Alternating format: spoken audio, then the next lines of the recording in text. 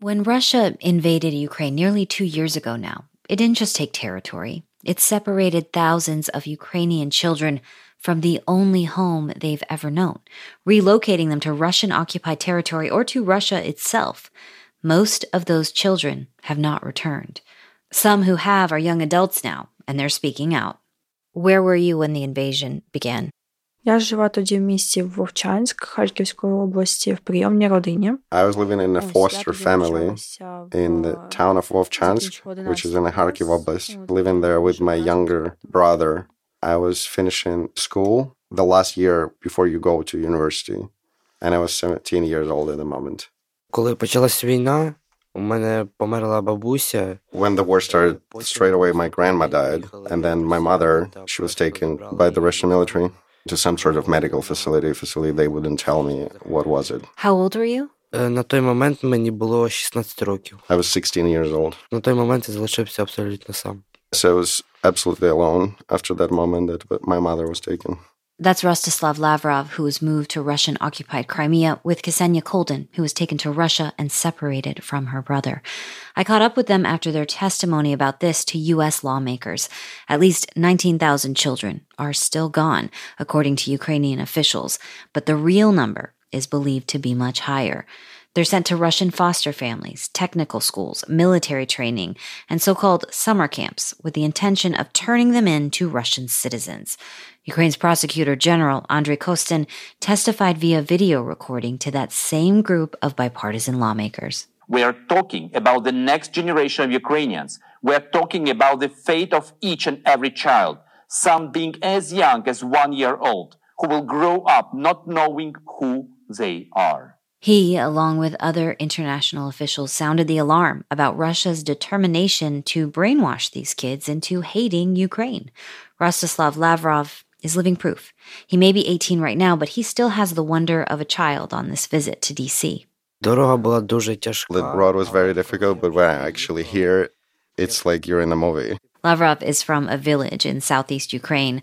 When the Russian military occupied, they took his mom. Months later, they came for him, sent him to Russian-occupied Crimea. There, he refused all efforts to indoctrinate him.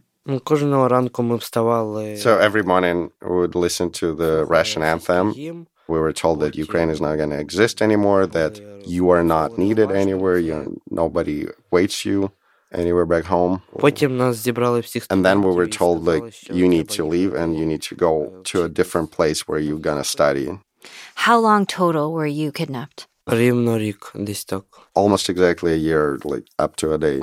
His captors confined him to a small cell when he refused to sing the Russian national anthem. Ізолятор – це така кімната. It's 6 by 6 feet. There's a small balcony with grates on it. There's a small wardrobe. There's a toilet. You're not allowed to use a phone. You're not allowed to go anywhere. Russian authorities tried to erase his past. They replaced his Ukrainian birth certificate with a Russian one, but he never gave up on getting home. A friend's mom and the charity Save Ukraine helped him. Mykola Kuleba of Save Ukraine has located and rescued hundreds of Ukrainian children and teens. We need everything. We need rescue more children.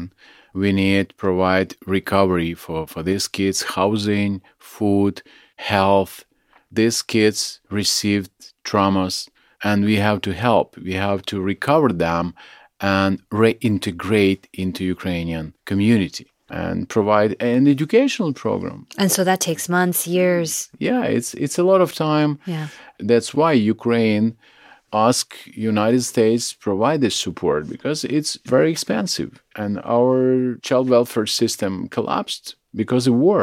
Ksenia Koldin was also rescued by Save Ukraine. She was determined to return home with her brother. He was sent to what Russians called a rest and recreation camp. The promised 2-3 weeks that we were told that we were going to get separated for, we were actually separated for 900 miles away from each other. Wow. And it turned out to be 9 months. How old is your brother? Зараз 12. He's 12 now. Oh my gosh, so that must have been really difficult, separating from your little brother like that. Я хочу сказати, що це I must say this were the worst 9 months of my life. She says at the school where she was forced to study, they tried to make her take Russian citizenship. промивання мізків We were brainwashed into saying that if Russia wouldn't have invaded, then Ukraine would have invaded first. What was going through your mind? So I would just not say anything. I would just sit thinking to myself, glory to Ukraine, my country is going to prevail and win. Yeah, you can say whatever. She told me she was scared that her brother was starting to believe some similar things. He'd been placed with a Russian family and the foster mother. She kept saying, like, there's no future in Ukraine. It's run by Nazis.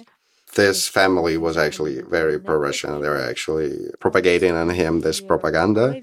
And when they realized that I was on my way to get him, they actually shut down all the communication with me. So I would tell him that he's the only person really of my relatives. I would not promise him anything about what's going to be in Ukraine like, but I would tell him that if we're going to be together, it will be all right.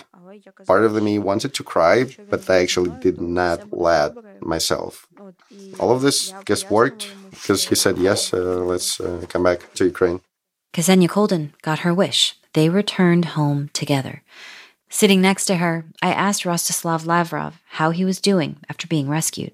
So I myself is all right.